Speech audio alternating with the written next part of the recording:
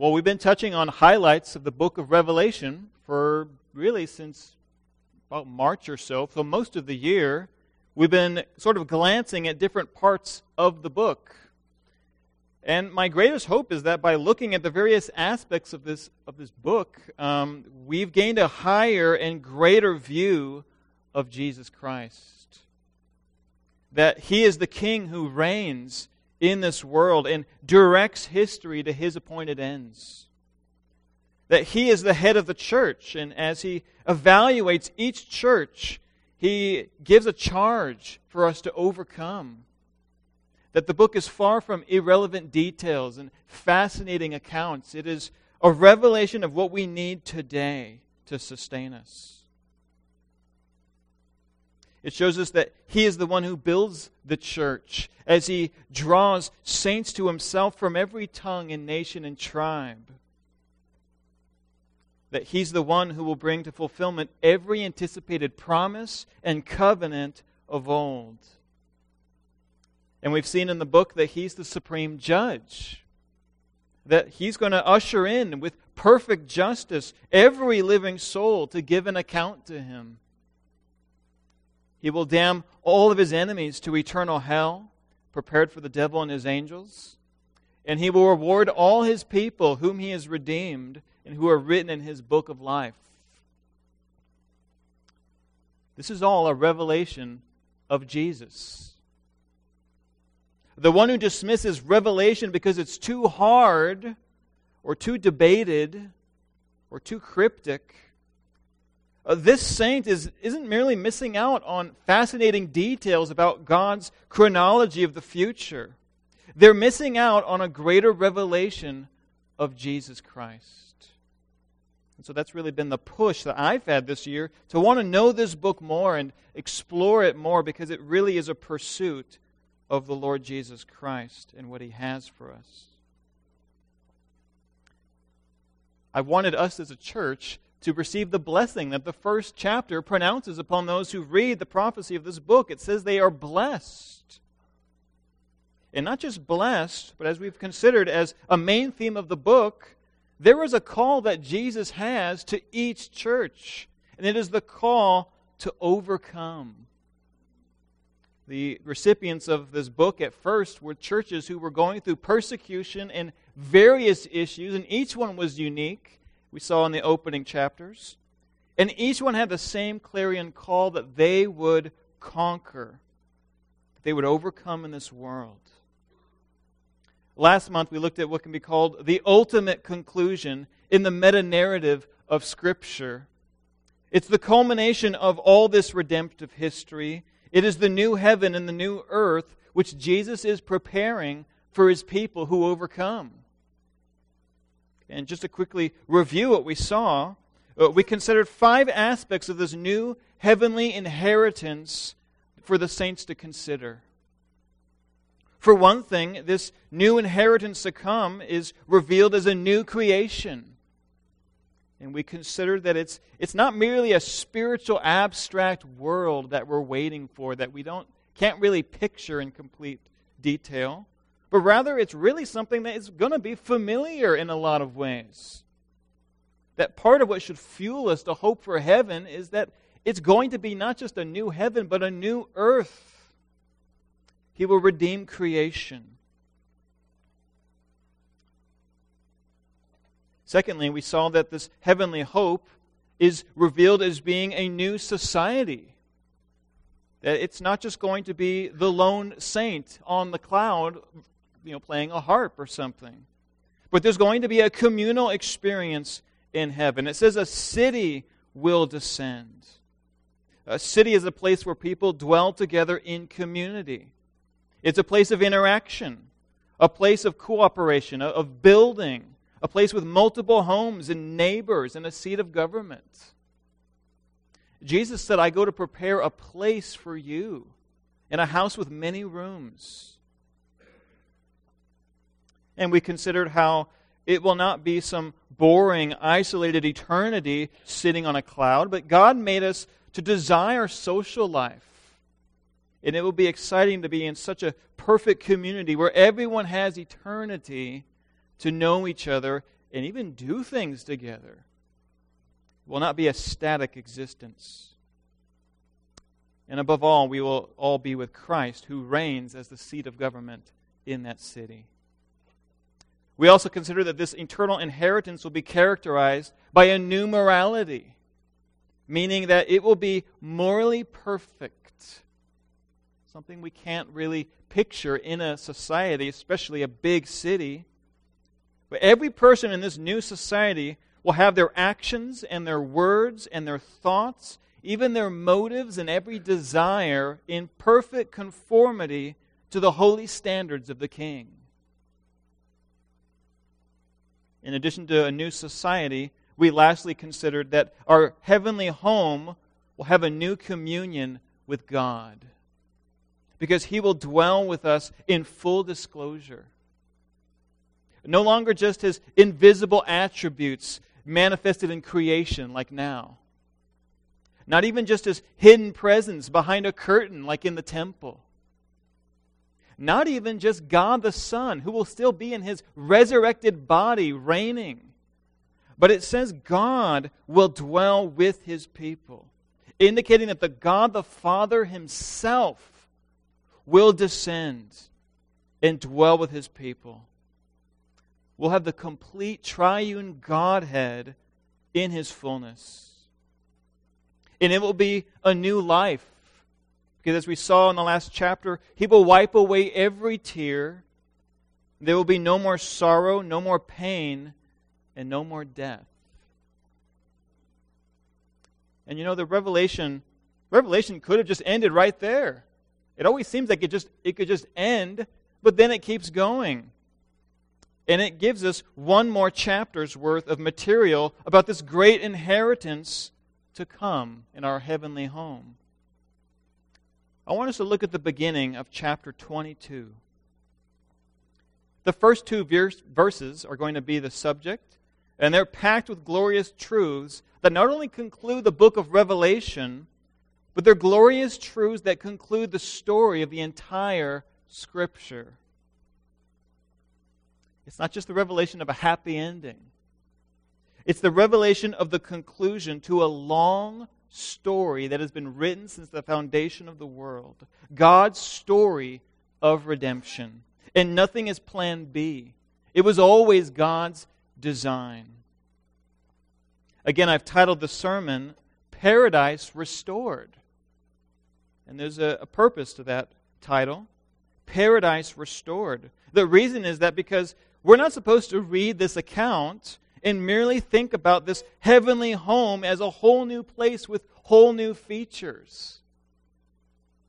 Rather, as we'll see in our text, the student of Scripture is to read these descriptions and hearken back all the way to the beginning to the paradise that was lost. There was a paradise that was lost. And there's very familiar language that if you're looking at Scripture, it's going to make you go, oh, I remember that. We're meant to see in this culminating revelation how amazing the God of the Bible is. Because from Genesis onward, He has been in the work of connecting and redeeming everything back to this paradise. He has forgotten nothing that was lost. But in fact, He will remember to restore it and even add more to its glory. I thought of this by way of example. I think some people here are movie watchers. I've talked with some of you. When you watch a movie, there are certain things you look for in order to consider it a good movie. Often people will look for good characters, probably acted by a good cast. You may consider things such as the cinematography quality or the production value. But you can have all those things in a movie, and yet the movie itself will fall apart and disappoint you if it lacks a good and consistent plot. You have to have a good story to have a good movie. And there are several components that go into a good plot. One of the most important components that's probably the most important, is the story's conclusion. The story's conclusion must be satisfying in order for you to leave that movie feeling good about it. I want you to imagine that you're watching a movie, and this has probably even happened. You're watching a movie. It has an excellent introduction. You're just fully engaged. It has an engaging build-up, the rising action. Everything's coming together. It has a riveting conflict and a climax. But then the conclusion sort of resolves itself in a hurry. The ending doesn't even address many of the things that happened earlier in the film. And before you know it, there's a final scene, and then the end credits start rolling up. It doesn't matter how great all those other things were. The ending's going to leave you unsatisfied. You need to have a resolved conclusion. We don't naturally like loose ends that are unsatisfied. You've probably had this happen. You leave a movie and you go, they never addressed whatever happened to that one character. Why did this happen? They brought this up, but whatever came of that? Sometimes things get edited and left out, and you have to watch a director's cut or something, but you're unsatisfied with loose ends. Well, one of the great truths concerning God's story of redemption that He is writing is that there are no loose ends. There's no inconsistencies. There's nothing forgotten or unaddressed from earlier in the Scriptures. And that's really an important point in our passage. John is seeing a final thread of redemptive history being tied in a grand, restorative, eternal conclusion. And this final thread, among many others, is the thread of eternal life as it was meant to be. Eternal life in paradise. I want to remind us that life and death are constantly contrasted in the book of Revelation. And they're constantly held before the reader as two possible outcomes for humanity, as the rest of the Bible teaches. And soberingly, these are two possible outcomes for those in the church. You remember that this book was written as a revelation from Christ, the head of the church, to various churches. And as He evaluates each one, He gives the continual charge that they prove their authenticity by overcoming. And the last chapter, in chapter 21, after describing the glorious inheritance of the eternal city, it says, "He who conquers will possess this heritage." And you would think that after describing those features of the heavenly earth in chapter 21, Jesus would conclude His revelation. But then chapter 22 goes on to give a more complete emphasis on this last loose end that God will tie in bringing paradise restored. He wants us to remember that it's more than just an eternal new creation. It's more than just an eternal city. It's even more than just an eternal, ideal world without pain or tears. Rather, to push His people to overcome, Jesus really wants us to get the gravity that this is eternal life. And eternal life, as we'll see, is more than just immortality. All people desire some kind of immortality. Unbelievers hope that there's going to be some paradise that they go to after they die where they could just live forever and have all they want. Ancient cultures have myths about individuals going on journeys to find eternal life of that kind. But when Jesus and the Bible speak of eternal life, He wants you, the overcomer, to know that it is greater and more dynamic than you can imagine. And it has to do with what He's planned for man since the beginning.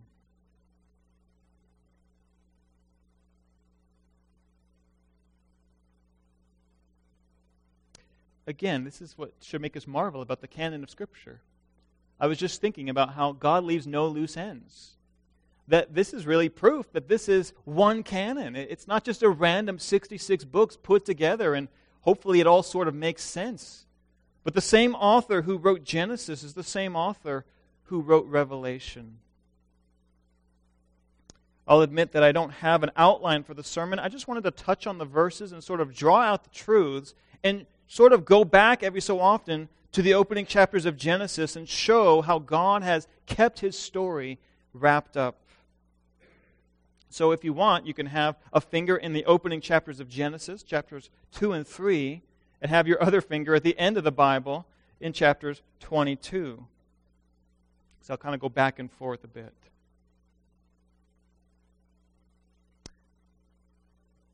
I'm going to read the two verses again in the beginning of chapter 22. After describing the eternal dwelling, John says, "Then the angel showed me the river of the water of life, bright as crystal, flowing from the throne of God and of the Lamb through the middle of the street of the city. Also on either side of the river, the tree of life with its 12 kinds of fruit, yielding its fruit each month. The leaves of the tree were for the healing of the nations." The hope of eternal life is the theme that runs throughout the whole Bible. And sometimes we forget that man's destiny on the earth was everlasting life. It was a central theme in the garden story. This passage from John that he's addressing, it's meant to intentionally lead the reader back to the original Genesis account in the Garden of Eden. And it's really also a great testament, like I said, to the great veracity of Scripture. The same author from the beginning is writing the end. And he wants his people to see that unity.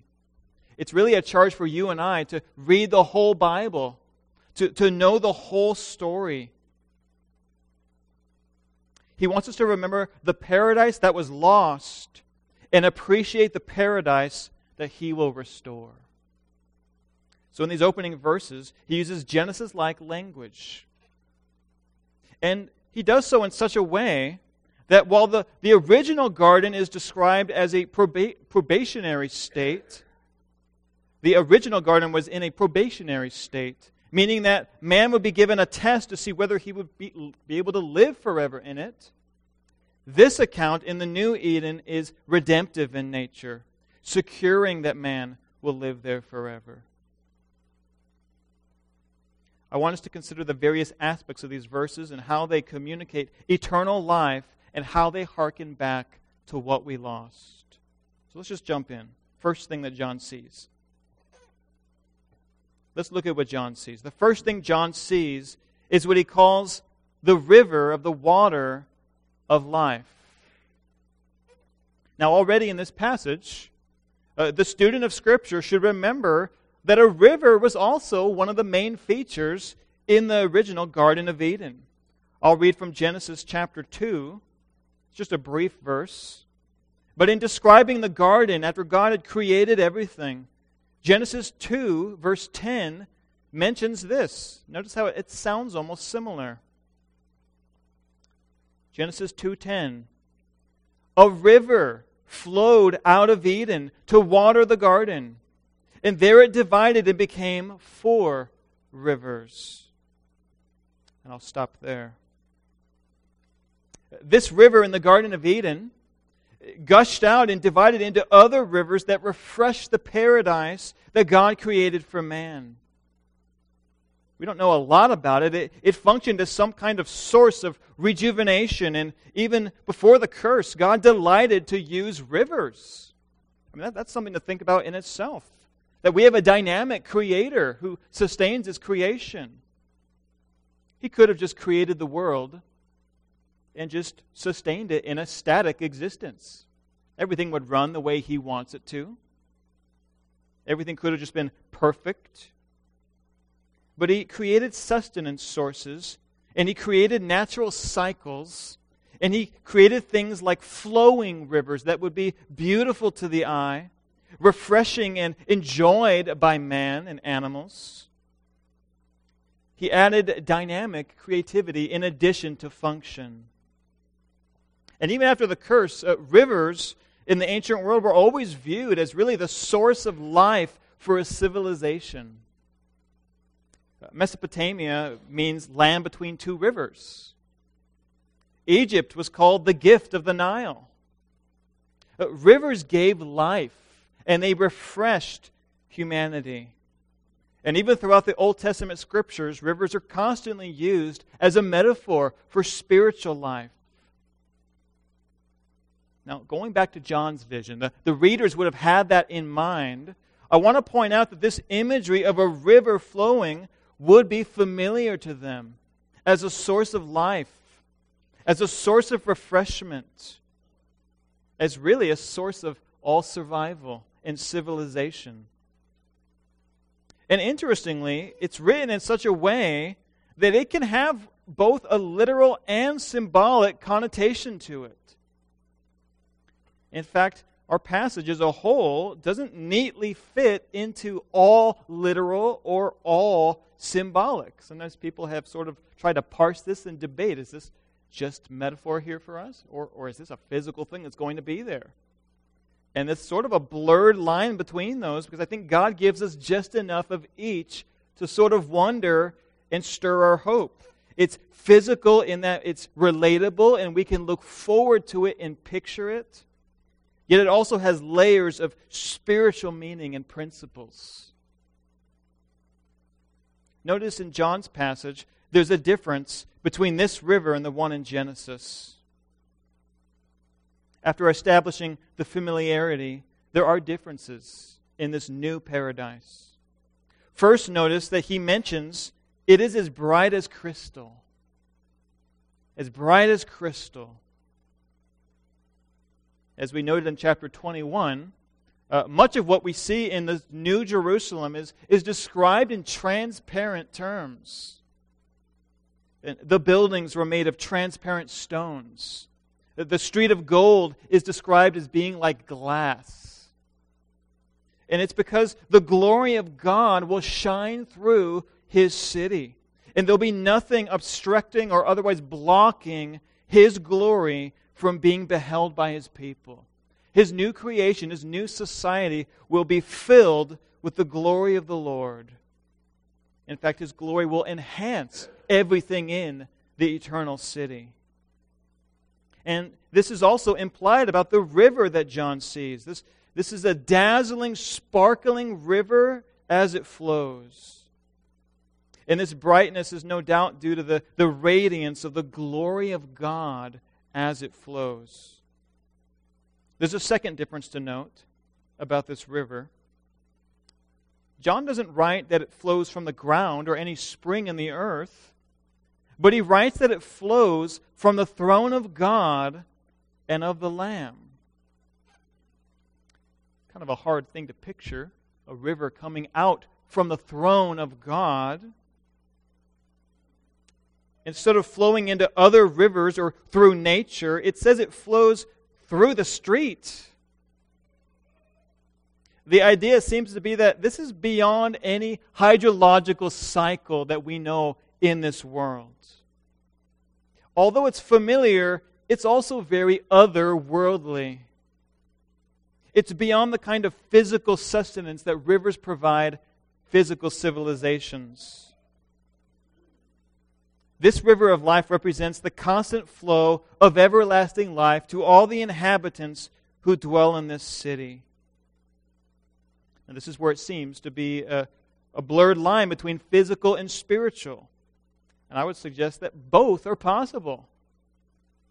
It could be that God, in His creativity and always desiring to teach lessons from creation, that He is creating an actual natural river for His people to enjoy and be sustained from. That He could be creating a glorious river that will reflect His glory in a marvelous way, because He is a dynamic God. It could also be that John is simply seeing a vision that communicates how God the Father and God the Son will always be the source of eternal spiritual life for His people. This is what He gives in salvation. He gives eternal life. And water is often used as a symbol because it communicates so many dynamic aspects of that life we have in Christ. Water is a very dynamic symbol. It communicates more than mere survival. it also communicates what is satisfying.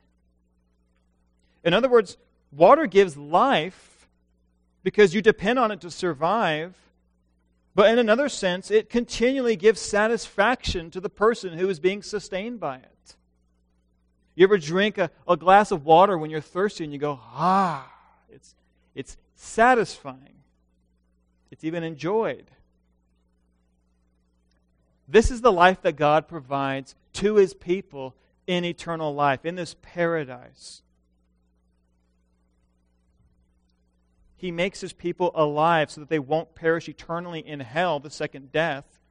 He gives them spiritual life so they're no longer spiritually dead in their sins. But beyond this, God will always be the sustenance and satisfaction of His people. He will continue to be like water to His people because He is the satisfaction that they will draw from over and over and over without ever running out.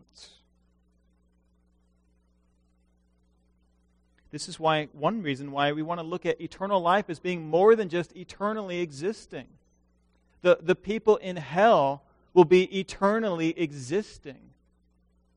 It's not just immortality. It's the experience that's in that immortality. And the experience is the satisfaction we will get from God. John 4:14, Jesus, speaking to the woman at the well, said this, "Whoever drinks of the water that I give him will never be thirsty again. The water that I will give him will become in him a spring of water welling up to eternal life." This is likely also what John is communicating in this vision. That those who dwell on the new earth will only be those to whom Jesus has become their life.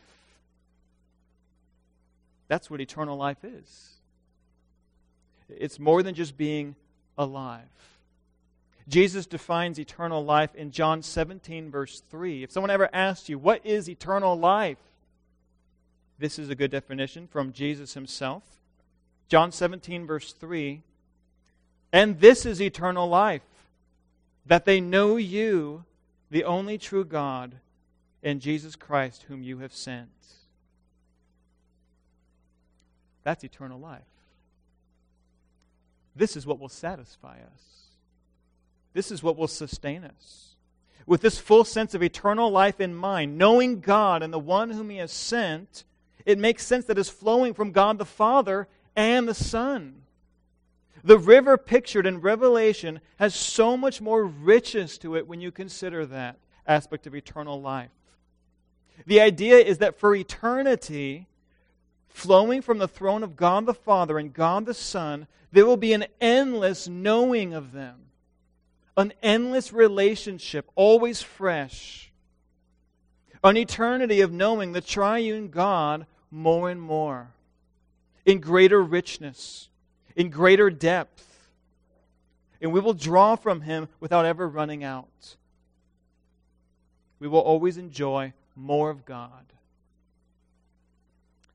Many gifts that God gives us in this life have diminishing returns. In that they eventually wear off and they lose their novelty. They're not quite enjoyed as they were when we first received them. But God is infinite. God is the giver of all gifts, from whom they all flow. We will know Him more and more forever and never run out of that wonderful amazement because He will have more to give us. I think about what Jesus said in John 14, that those who love Me will obey Me, and I will disclose Myself to him. Meaning that when we love and obey, God reveals something of Himself to us. In eternity, there's going to be no short circuit to that. No sin getting in the way of that. We will be always loving and obeying God, and He will always have something new to reveal of Himself. And it's great. It's grand. It's pictured as a river that's constantly flowing in richness. This is the great invitation to the readers at the end of the chapter in verse 17 of 22. He actually goes back to this and says, "And let the one who is thirsty come. Let the one who desires take the water of life without price. This is the grand invitation and the great motivation for His saints to overcome. Remember the water of life. Remember the endless stream you will enjoy in knowing God and the one He sent to redeem you. Because this is more than just a Bible study of a few verses and it's a sermon, I feel compelled to kind of press this upon our souls and put a pressing question. Here's a question to plainly ask yourself. Does knowing God forever sound like heaven to you? Does that excite you that there will always be more to God in Christ? Do you need any other motivation to make heaven heaven other than that God will be there? Is Jesus your soul's reward? Or do you thirst for other things? It's a pressing question. It should be that this revelation of God excites the soul of the saint. I also want to encourage us that if it's not at this moment, eternal life doesn't begin at the new heaven and the new earth, but we already know God and the one whom He has sent, and we have eternal life now.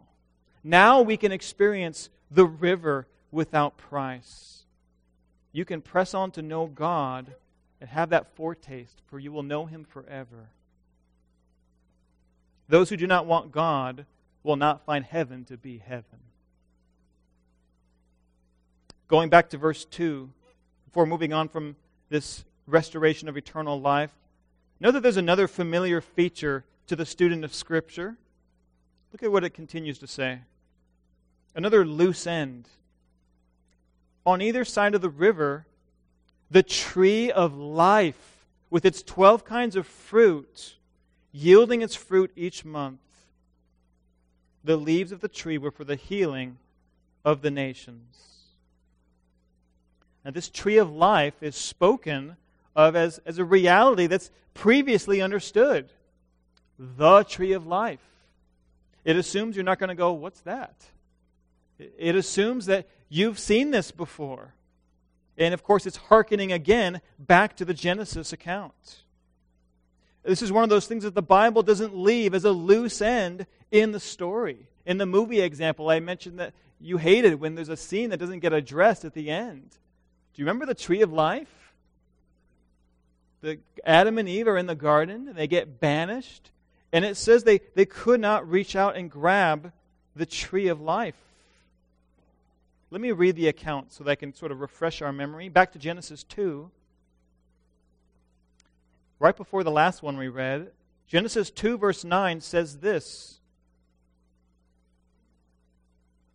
And out of the ground the Lord God made to spring up every tree that is pleasant to the sight and good for food. The tree of life was in the midst of the garden, and the tree of the knowledge of good and evil. Now, a lot of us know the tree of the knowledge of good and evil. It's the one that the serpent encounter happens with, the one that they partake of. But then not a lot is said about the tree of life until really after the fall. A little more information is given. Look at Genesis chapter 3. After the fall, after sin had occurred, another mention of the tree of life is given. Genesis 3, verses 22 through 24. Then the Lord God said, Behold, the man has become like one of us in knowing good and evil. Now, lest he reach out his hand and take also of the tree of life and eat and live forever. Therefore the Lord God sent him out of the Garden of Eden to work the ground which he has taken. He drove out the man, and at the east of the Garden of Eden he placed the cherubim and a flaming sword that turned every way to guard the way to the tree of life. And then the scene ends. And the Scripture narrative presses forward, and no more mention of this tree of life. We really don't know much about it. It says that he couldn't take it that he might live forever, and that just brings up more questions. Was he eating the tree in order to keep living? What if he didn't eat of the tree? There's all those questions, but it's sort of not mentioned again. When sin entered the world, God blocked the entrance to the garden so that they could no longer come to the tree of life. It could no longer be accessed. And then the scripture narrative goes on, and we sort of forget it exists. It probably was destroyed in the global flood along with the rest of the garden. Man goes on to multiply into nations, and sin and death continues to fill the earth, and God continues His redemptive plan in sending Christ. And then you arrive at the end of Revelation, chapter 22, if you've been reading the whole scriptural narrative, and here it is again, addressed. This loose end is brought up at the end of the story. Remember that tree of life. It's a sign that man is no longer denied access because sin has been taken out of the way. But the fact that we see the tree of life shows that man is no longer denied access because sin has been taken out of the way. And the idea is that it flourishes from this water of life, this flow of God's eternal life for His people, to know Him. It says that it bears fruit. 12 kinds of fruit. Just like we don't really know much about the other tree, we don't really know a lot about this tree. We know it has 12 kinds of fruits, and this speaks to its variety. Perhaps it correlates to the 12 tribes of Israel and the 12 apostles. Just like the last chapter had the Old Testament saints and the 12 apostles and the 12 tribes of Israel on the gates of the city. Perhaps it represents that all Old Testament saints and all New Testament saints will have access to this life. We don't know. In addition to its fruit, it says that its leaves will be for the healing of the nations. Now again, the physical and the spiritual, I'm not sure where the blend is. Is this just spiritual language? It sort of sounds like it. But it's not unlike God to use physical things to make a point. He could be making a physical tree that we will partake of. And literally what it means is it will be for the healing of the peoples. The nations is the word ethnos, which is where we get ethnicity or ethnic. There will be various peoples partaking in this healing, which, by the way, is another good meditation about heaven. The heavenly earth, again, is not going to be some plain, homogeneous existence. There's going to be multiple peoples there. God loves diversity. Diversity was never a problem in the fallen world, even among people. And there are many traits in the human race that are not sinful in themselves. They're just differences. Diversity in ethnicity. Diversity in culture. Diversity in communities. Diversity from person to person, in personality type, in temperament, and a host of other unique differences God gave us. And it doesn't say those are erased. When He redeems this world, it's worthy to note that He doesn't necessarily erase all of humanity's distinctions, but rather He redeems them. Sin is the part that He removes. And it's part of what will make the new society so interesting. We'll be interacting with all kinds of people saved by Jesus. I don't just mean all kinds of modern people. All kinds of people from all time in God's redemptive story. You'll talk to saints from the ancient world, saints from the Middle Ages, saints from various parts of the globe. Perhaps we didn't even expect that the gospel had reached. Imagine exchanging all those different testimonies. And even amid these differences and walks of life, all who dwell on this new earth will share in the same source of eternal life. They all find their sustenance and satisfaction in God and the Lamb. They will all be common citizens. All from Adam's race will have access again to the tree of life. Paradise will be restored. And it says there will be healing. This is where I noted the difference between the two garden accounts. The Garden of Eden had a probationary aspect to it, in that there was a test. It can go bad and you can lose it, which they did, or you could gain. Here, it is redemptive. There is healing. It is secure. This garden, this new creation, will last forever and will never be taken away. It is the healing of the nations. Now, of course, this also gives us pause and probably some more questions. Obviously, because death or any type of illness requiring healing will not be a threat to us in the new earth. So, what is he talking about with this healing? And I think we could overthink this. The idea here is not that we need to be kept alive because our resurrected bodies might give out or get sick or something like that. The big idea here that's in view is there is going to be eternal restoration. Eternal restoration. Healing implies what was broken. The word healing in this context itself has the root word where therapeutic comes from. That all which has caused division between us and God, and division between one people and another people, this division will no longer be a reality in the eternal city. But it will be replaced by all uniting in their communion with each other and with God and the Lamb. That's eternal life. That is healing. And again, like the river, it can be both physically literal and symbolic.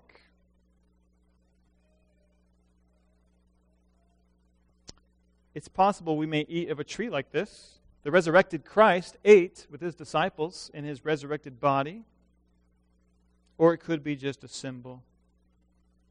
I think a large part of this healing of the nations is that people will be, in the idea of eating is often associated with communion. And people who sit with each other and eat are often in this united state.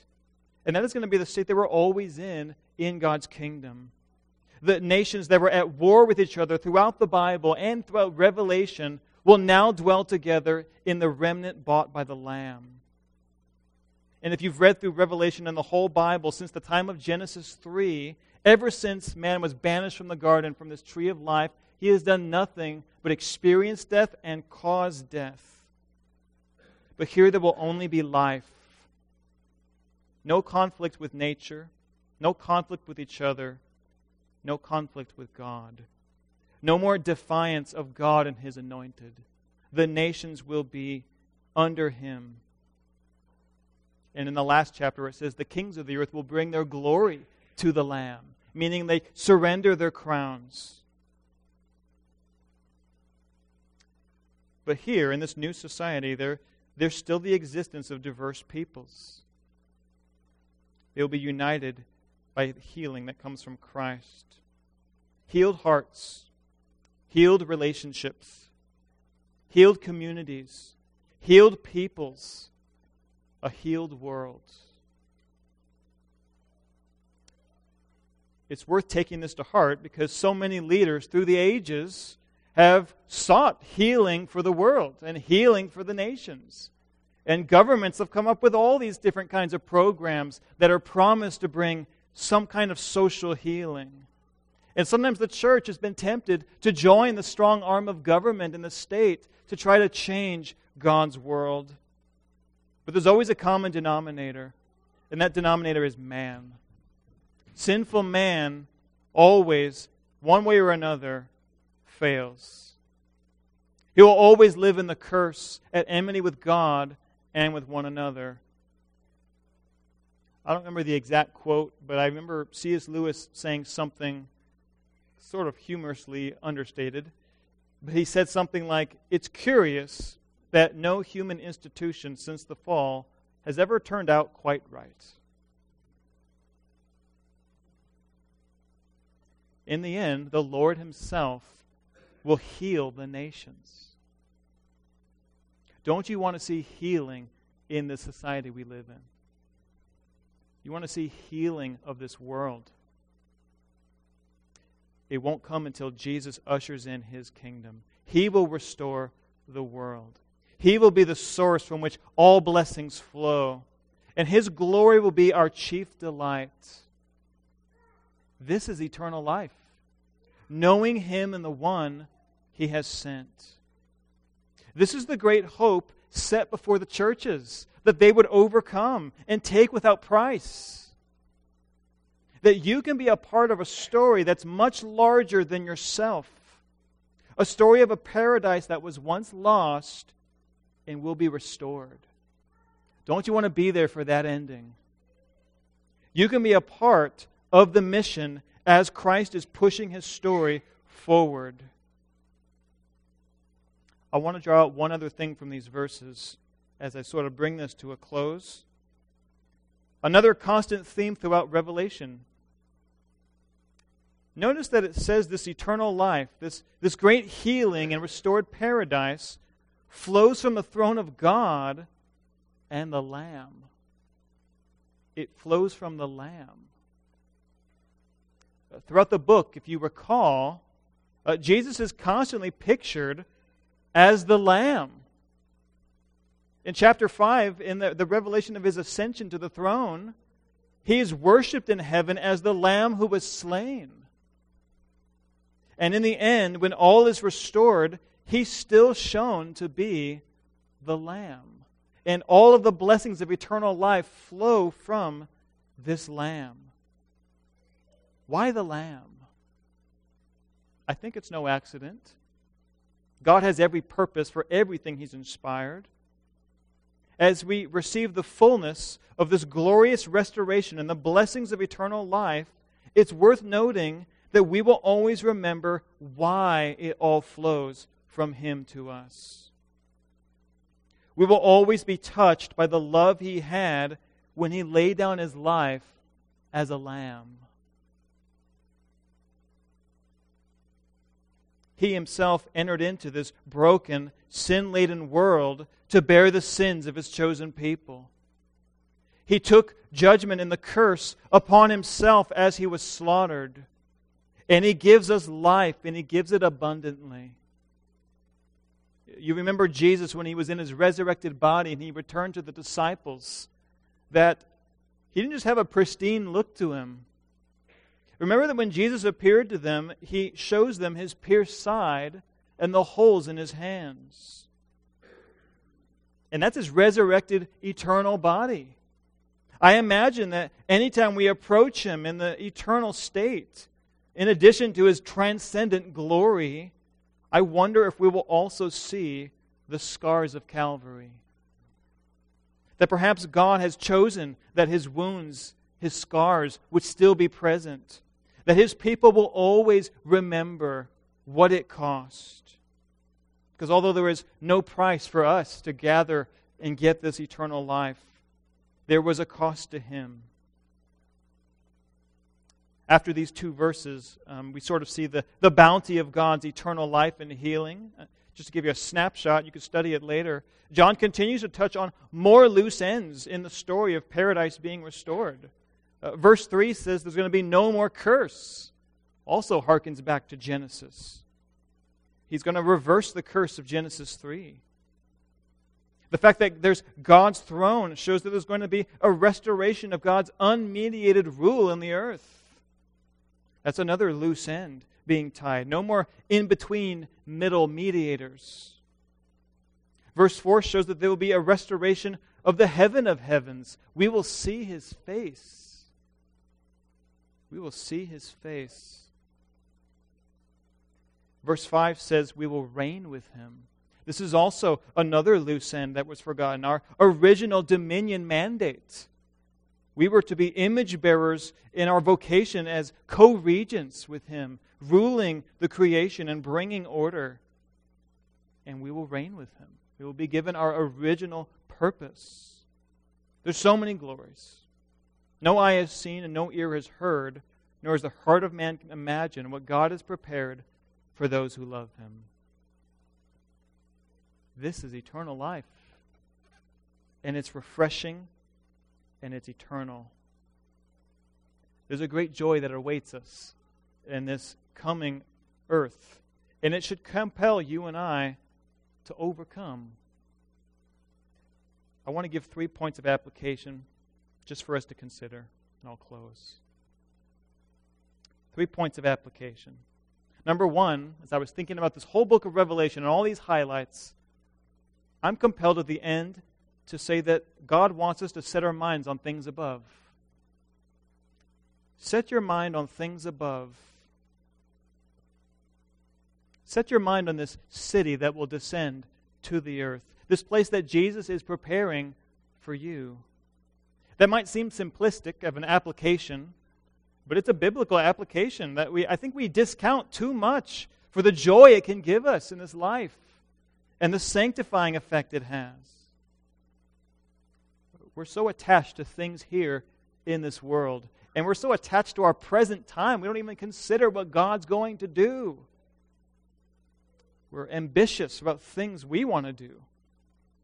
But we need to take heed that nothing in this life becomes a rival to this great portion we have in Him. This eternity we have with Jesus. I wonder how many of us could truly say we desire to depart and be with Christ above all else. If God just opened the door to heaven right now and said, I'll take care of your loved ones, all that you leave behind, if that's what you're worried about, just you can come and be with me right now. What would be the reflex of your heart? Surely you probably wouldn't say no to God, but would it be a delight to you? Would you want to run through that door? That's a soul-searching question. Paul said, to live is Christ and to die is gain. Many times we say we desire to live for Christ and we're willing to die for Him. Paul said he desired to be with Christ and he's willing to live. Oh, Lord, if you want me to stay, I'll stay. I'll stay. I'll stay in the body longer. More ministry, more fruitful labor. Oh, I desire to be with Christ. Is that where our heart is at? Set your mind on things above where Christ is. A second application. That was convicting, but there's more. Find out what you need to overcome. I've just been pondering that this book constantly is talking about the perseverance of the saints and the continual charge to overcome. Jesus didn't just have an assumption that all churches and all saints were the same. That's one thing that, if you remember chapters 2 and 3, each church was very different in the issues and the sins and the weaknesses they had. And I imagine it's the same with each individual saint. Have you identified what Jesus might be saying to you? What you have in the way between you and Him and overcoming? All of us have our own unique sins that entangle us in the race.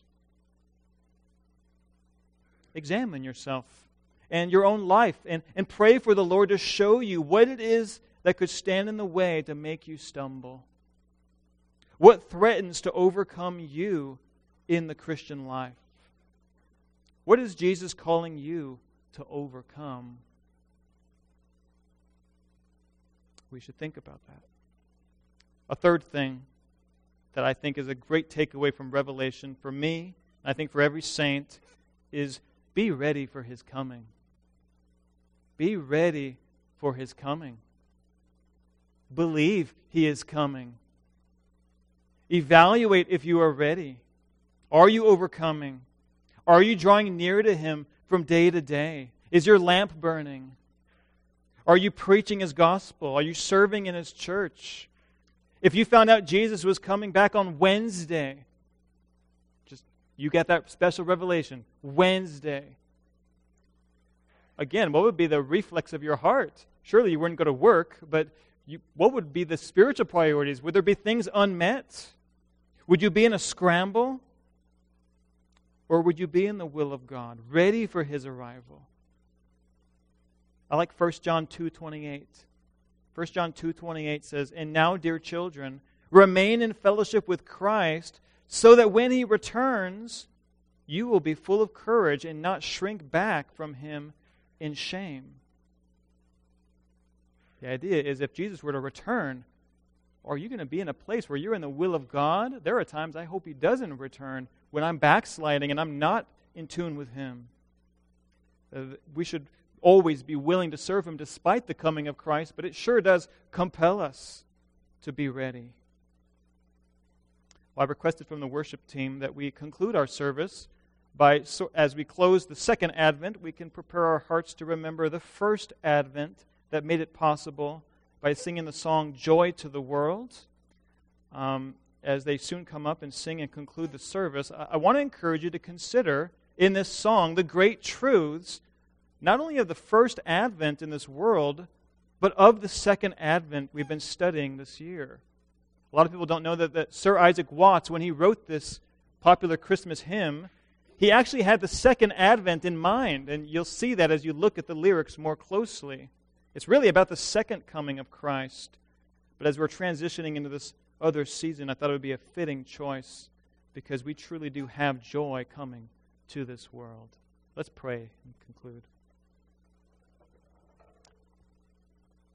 Father, our hearts are amazed as we consider the joy you have prepared for us, that far as the curse is found, you are bringing your glorious restoration to this earth. We thank you for the revelation of Jesus Christ. We pray that you would reveal Him more and more to us as we search the Scriptures, as we live our lives in obedience, as we seek to overcome and wait the day that we will get to see Him. We pray that would stir us up with greater vigor as we live for Him today, and we desire to depart and be with Him. Lord, would you bless the rest of our service as He is present with us. In His name we pray. Amen.